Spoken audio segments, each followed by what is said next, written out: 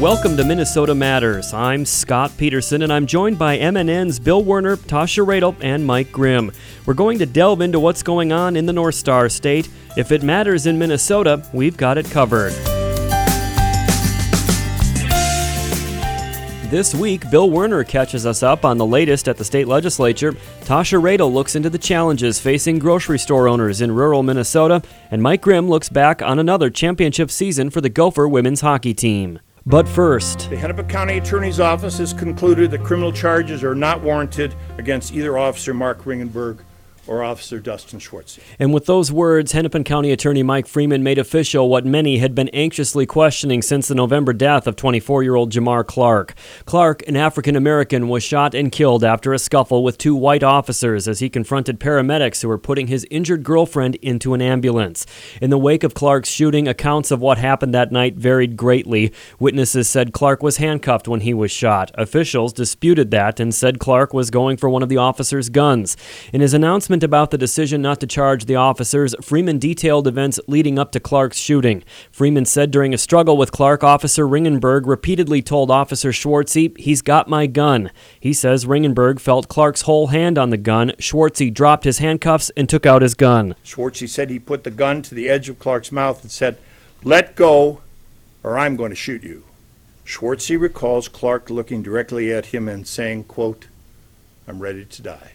Schwartzy said the, quote, "only thing I could think of to do was to save our lives and everyone else in the immediate area, so I pulled the trigger." Freeman said Clark was shot just a minute after officers arrived on the scene, and ultimately Freeman said the evidence showed Clark was not handcuffed at the time of the shooting, and his DNA was on Officer Ringenberg's duty belt and gun grip. Reaction from community activists and Clark family members to Freeman's decision was immediate and impassioned. We will not go in a corner and cry. We're going to stand forward and rise for justice. We're going to take to the streets. We don't believe the fairy tale that Mike Freeman wove. The only thing that Mike Freeman said that was true today was his name.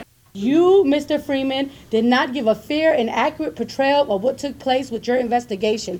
Today you push propaganda. And let me tell you, if the city burns, it's on your hands. Pastor Danny Gibbons said Freeman painted his own picture. As to set up the stage as a platform of thought insertion, to have your mind be prone to see what he wants you to see, rather than allow the community and the public and Jamar Clark's family to view the tapes with their own unbiased eyesight. The Minneapolis NAACP's Nikema Levy-Pound said Minneapolis police were first on scene and the investigation was unfair from the beginning. According to the witnesses, they quickly cleaned up the blood. They didn't even have police tape out there. They didn't have a forensic van out there. And they waited at least 45 minutes before they began to interview any witnesses. And that was after beginning to intimidate people by pointing guns at them and spraying them with mace and shoving them. And Jamar Clark's cousin Cameron told reporters, "My cousin didn't tell no officer, kill me. He would have just committed suicide. Why would he want the cop to kill him, to go out that type of way?" I know my cousin, so they had to put a story together. It took them 4 months to put a story together. Cameron Clark alleges the police shot his cousin because Jamar had filed a suit against the 4th Precinct. That's a claim other activists also made following Freeman's decision. In the days leading up to Freeman's announcement, Minneapolis Police Chief Janae Harteau posted a video anticipating potential violence resulting from the decision. "We will not allow people to jeopardize the safety of others by causing massive disruptions and hindering emergency vehicles from helping those in need. The MPD has to and will strike a balance between First Amendment rights with the safety of everyone." The NAACP's Levy-Pounds responded that the police need to be held accountable for their actions, and We are ready for a change in our city and in our state. We're ready for equity. We're ready for the disparities to be closed. And we're ready for our humanity to be acknowledged. In her response to the county attorney's investigation, Mayor Betsy Hodges praised Freeman for his transparency. Hodges said that she understands the hurt, anger, and disappointment felt in light of the decision, but added that the job of the city of Minneapolis is to keep everyone safe. As for what happens next, Levy-Pound says, Well, the bottom line is that we're going to continue to mobilize our community to fight for justice. We need the entire system to be transformed. so that the misconduct of officers is not continuing to be rubber stamped, which it has for decades. Today was a reinforcement of why we've taken to the streets, why we protested, why we've demonstrated, and why we've refused to be silent in the face of injustice. We know that it is a marathon and not a sprint. The civil rights movement of the 1960s lasted for 13 years, and we're just in the early stages of phase 2 of the civil rights movement. Is there something specific that you would be asking for or that you would be protesting about here? Is there a focused message? Well, at the end of the day, we still want to see justice. And we know that according to Jamar Clark's family, there can be no justice for him because he's never going to come back to life based on having been killed by officers. But if the system begins to become transformed, where people are no longer being criminalized for petty offenses, where officers are not allowed to kill with impunity, then we would feel that that was some semblance of justice. Mayor Hodges says moving forward, in addition to the independent investigation by the BCA, the chief and I requested a separate federal investigation by the Civil Rights Division of the Department of Justice. Once that investigation has been completed, the Civil Rights Division and U.S. Attorney will determine whether the federal government will bring any charges. Once that investigation concludes, MPD will thoroughly review all available evidence from the independent investigations and will be able to make a decision regarding discipline. What remains is a city largely divided by the death of Jamar Clark, the events of November 15th, and the racial disparities that community members, lawmakers, and law enforcement officials all seem to agree exist. And for now, the struggle to find common ground continues. More Minnesota Matters after this. As a young teenage boy, I didn't even know what autism was. How do you even spell that?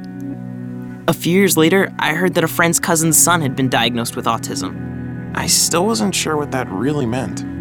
When I went to college, my roommate's brother had autism. When I moved to the city for work, my best friend called me and told me his son had been diagnosed with autism. We were both in shock. I still remember the day I walked into the house and saw that look on my wife's face. I knew something was wrong. I'll never forget how I felt when she said, "Our son has autism." Autism is getting closer to home. Today, 1 in 110 children is diagnosed with autism. That's a 600% increase in the last 20 years. Learn the signs at autismspeaks.org. Early diagnosis can make a lifetime of difference. Brought to you by Autism Speaks and the Ad Council.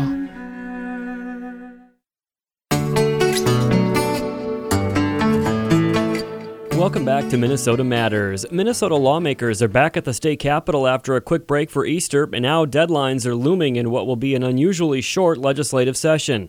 MNN's Bill Werner has been covering the proceedings. Bill, what's getting the most attention? Scott, a lot of issues are on lawmakers' plates because this week is the first committee deadline when bills, in order to stay alive, need to clear all the required committees in either the House or the Senate. There are a myriad of items, but some issues do float to the top. Among them, should Minnesota driver's licenses comply with the federal government's Real ID requirements? A number of years ago, the legislature said no. But the feds now say unless the state does, Minnesotans in 2018 will no longer be able to use their driver's licenses to board commercial flights. The Minnesota House this week followed the Senate's lead, passing a bill that takes the first step toward Real ID compliance by allowing state agencies to research various options. That's something that current state law prohibits. House Republican Majority Leader Joyce Pepin says she has some concerns about privacy issues, but she says it's not a question of whether lawmakers are comfortable with it. The federal government is requiring that we do this, and we want to make sure our constituents are able to fly and to get into federal buildings. And I mean, I remember the debate at that time. It had a lot to do with the privacy concern that we still have, and that's certainly still a concern. And so we're going to look to try to balance the privacy concerns out with what the federal government is requiring us to do. St. Paul Democrat Carlos Mariani does not like the way things are going, but is taking what could be called a pragmatic stance on the issue. I really do believe the federal government has an incredible overreach in regards to personal information, data privacy that's collected on driver's license that is going to make its way out into the broader world. Now, we know that's already happening in this age of digital information, but, for the federal government to basically create a mechanism by which it can forever, at the whim of a bureaucrat in Washington, D.C., decide what additional information should be collected on a driver's license, which then winds up in some central depository, if you will, which then can be accessed by other folks, is really concerning for me. Having said all that, I think we're going to have to swallow this. The federal government is being very coercive with states. Of course, they threaten us, inability for our citizens and driver license holders to be able to get on planes with Minnesota driver's license. We don't want that to happen. There's not much we can do about that. So we're going to have to come to some kind of an accommodation with the federal government on this.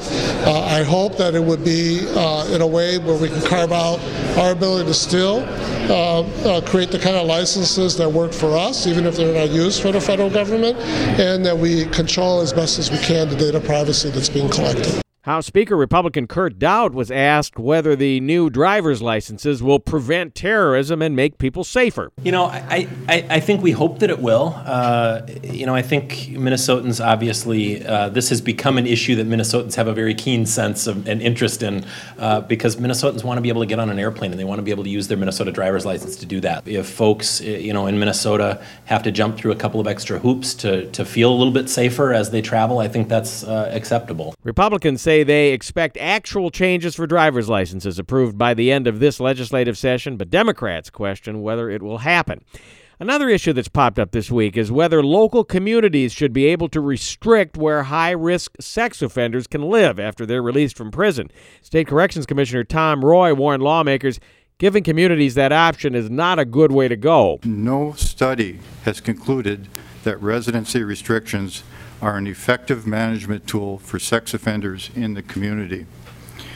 Residency restrictions create barriers to effective supervision. Restrictions have caused the number of homeless sex offenders to rise dramatically over the past decade. Currently in Minnesota, there are 47 level 3 sex offenders who are off of supervision who are registered as homeless. These restrictions also have the unintended consequences of increasing the concentration of sex offenders, as we have heard, in disadvantaged neighborhoods, increasing social isolation from support networks and family, education, and treatment.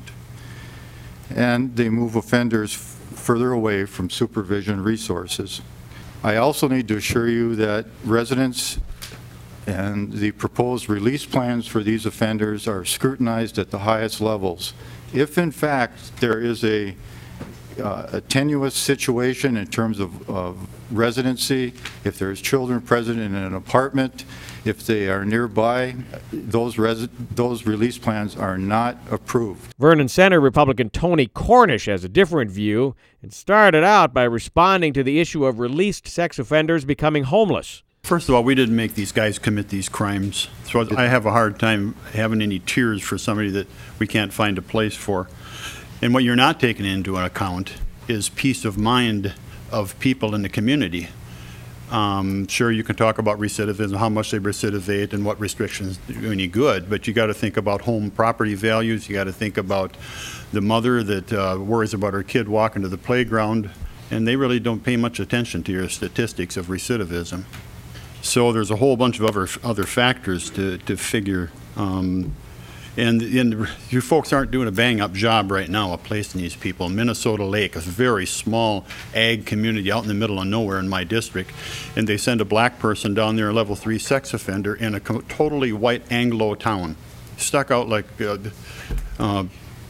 out of nowhere, and all of a sudden you've got all eyes on this poor person down there that you're worrying about recidivism, all this pressure, and how that could have happened, I don't know. One of a plethora of issues on state lawmakers' minds, Scott, as sponsors try to keep their bills alive as key deadlines approach. Thank you, Bill. Minnesota Matters returns after this.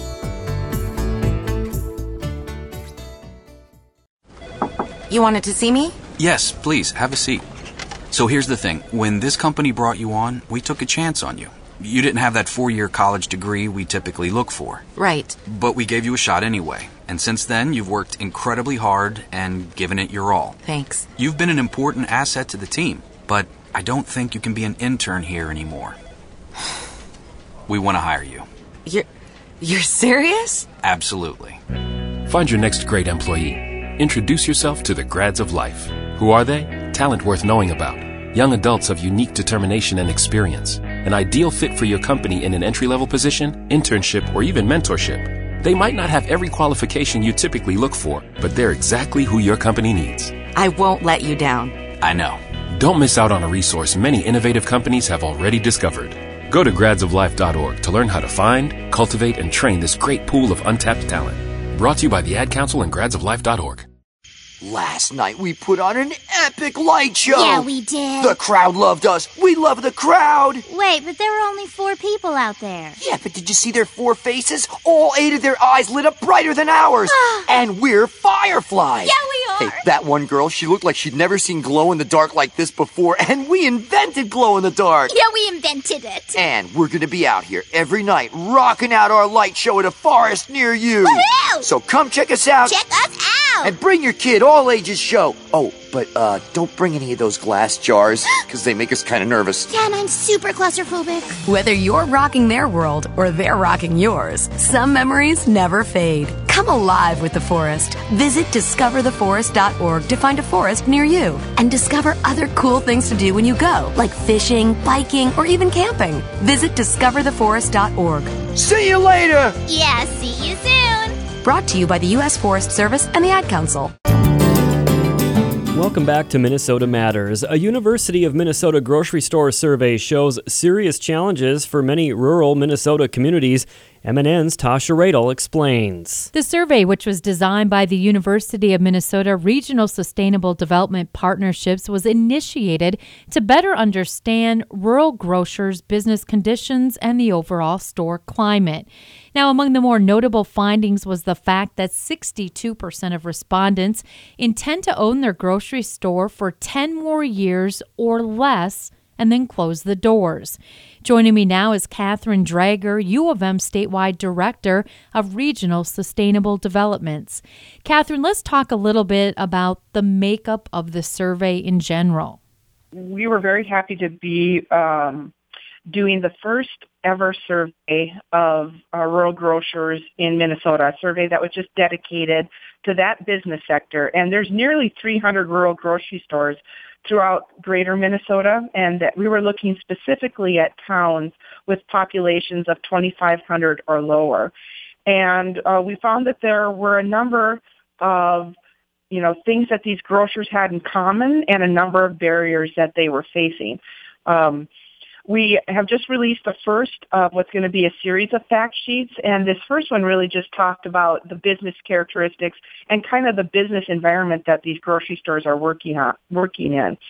So we found that, while the majority of these grocery stores are privately owned, I think we can all kind of think of those as kind of the mom and the pop grocery shops. So these really are those small town stores that are usually family run. But we are seeing that there is a number of those grocers. In fact, it looks like about 2/3 of them that are going to be trying to transition out of their business in the next 10 years. And while we can see that this is a trend that's coming down the pike, a number of those businesses actually don't have transition plans in place. And I think that's contributing to the loss of rural grocery stores that we're seeing in small towns in Minnesota. So, Catherine, why are grocery store operators, I guess, just getting out of the business and closing their doors and I guess not having a plan in place to kind of carry on the business to the next generation? We're still kind of collecting that data because there really hasn't been a centralized way to collect when a rural grocery store is shuttered or closed or goes out of business. But we are contacted by a number of communities that, having lost their grocery store, they're really desperate to open it back up. And what we see and what the industry, says, while we may not have research to date to back this up, that this is what we're hearing, is that once those grocery stores are closed, it is very difficult to reopen them. We're looking at other business models for owning them. In addition to the mom and pop shops, stores that are privately and family owned, how does a community owned grocery store function, or a cooperative? And so we really think that there's a need for looking into what the different business structures can be for these stores, especially as we see the number that are interested in transitioning out of this business. Now, does aging infrastructure play a role in some of these store closures? That's a very good question. So infrastructure-wise, you can see that this first fact sheet we put on shows that a lot of the buildings are aging in these rural grocery stores. You're seeing the aging of Main Street, Minnesota, and so that probably contributes to it as well, that these are buildings, many of which are over 50 years old. And so they're definitely facing some of those infrastructure needs. I think that we've also seen that there's more and more competition with large chain grocery stores, and as mobile as people are, if you work in a regional center, then often you'll pick up all your groceries in that regional center, and maybe you just buy milk and bananas and toilet paper at the local grocery store. So these grocers said that competition with large chain grocery stores is either a major challenge or a minor challenge. In fact, 97% of grocery store owners said that was a major or minor challenge. Of course, there's high operating costs, and then you combine that with narrow profit margins. It makes running a rural grocery store, a very challenging business to be in this time.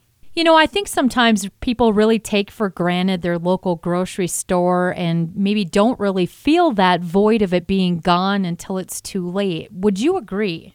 We know that rural grocers are an important part of small towns in Minnesota, and that having that anchor store on Main Street is important to community well-being for a number of reasons.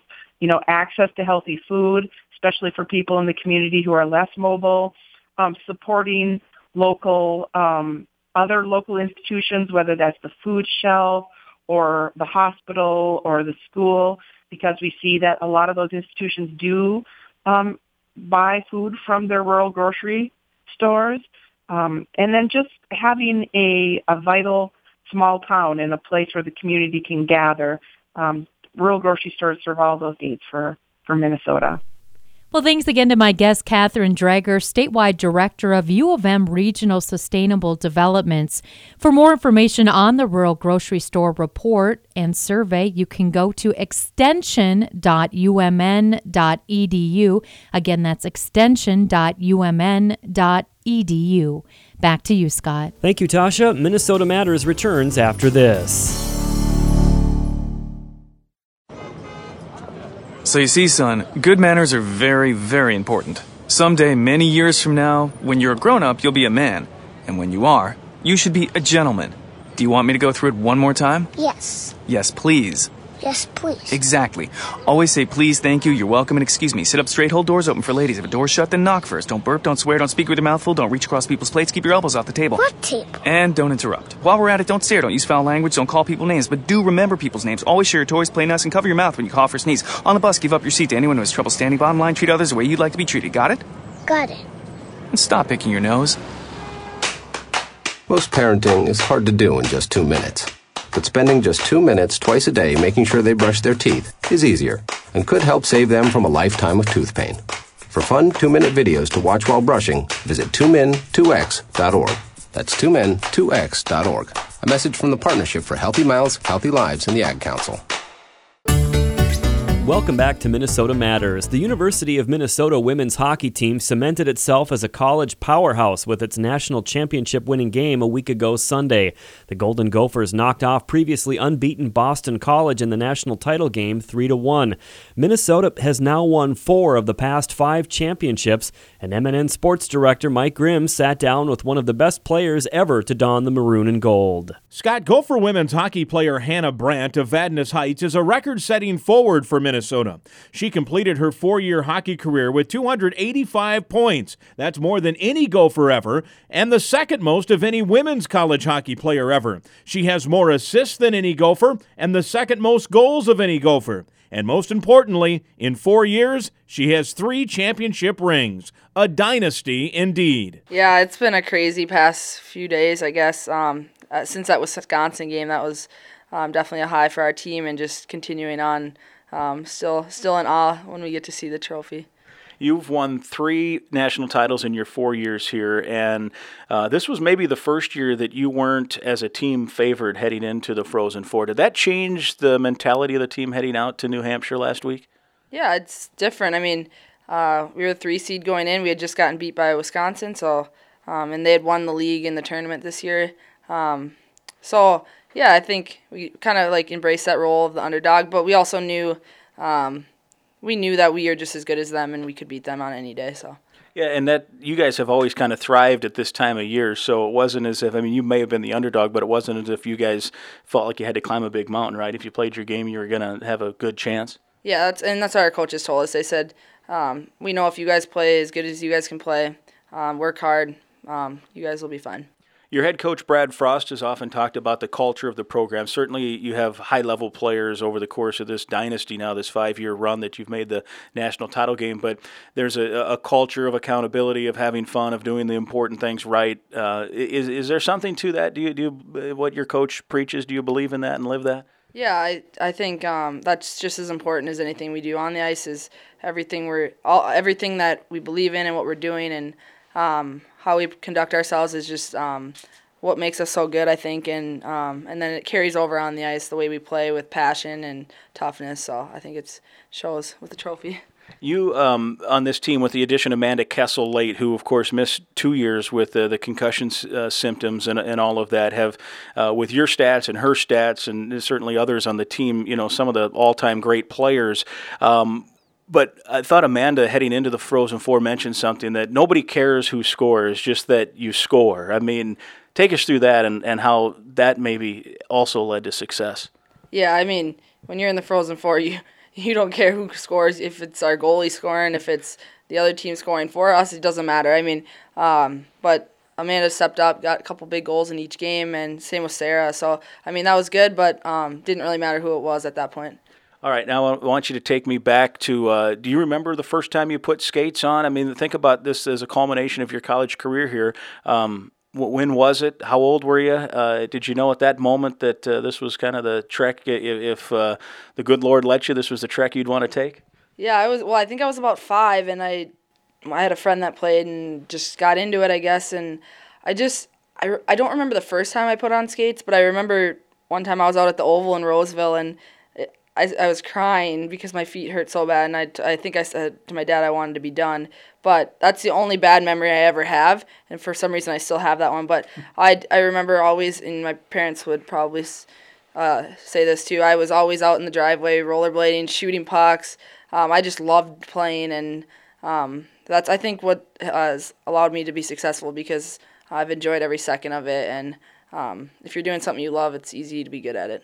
At what point did you realize, this is, I'm one of the better players here on the ice, and was it right away when you got in on the ice and it led to this? I don't know. I guess I never really, I think I always kind of like downplayed everything. My high school coach would get so mad at me because he would always ask me what my goals were, and apparently they were never good enough, and he's always pushing me to be better, which I think also helped me be really successful, so I appreciate that. When you were real young, I know it's popular now. Did you play on boys' teams back when you were young? I played, when I first started, I had to play mites because that was all there was. There was no 8 and under or anything. So I played mites for a year or two, and then I went over to girls and played girls all the way up. But I did play up a couple years, but that was about it. When now, as you look back, obviously winning national titles and all of that, what's the fondest memory or two for your career here at Minnesota? Well, this is definitely up there. This one was pretty fun. The perfect season was awesome, and it was crazy. I didn't think we could top a year like that or a feeling like that, but this is pretty good. Even though it's not a perfect season, this felt unbelievable. So the national championships are obviously up there, but I think just the little things that happen on a daily basis, just the meals, the jokes that go around, it's just fun to be a part of this team. The national title trophy, as we mentioned, is sitting right in front of us. You've spent basically every existing minute since you've won it. It's staying right now, at least in your apartment. Is that right? Yeah, it doesn't really ever leave our site except when it has to go and do appearances. Mandy, our media lady, kind of took her for a little bit from us, but that was about it. We keep a good eye on her. Very good. Congratulations. Continued success. Thank you very much. That's Hannah Brandt, Golden Gopher women's hockey champion on Minnesota Matters. Scott? Thank you, Mike. That's going to do it for this week. Thanks for listening. Tune in again next week for Minnesota Matters on this MNN station.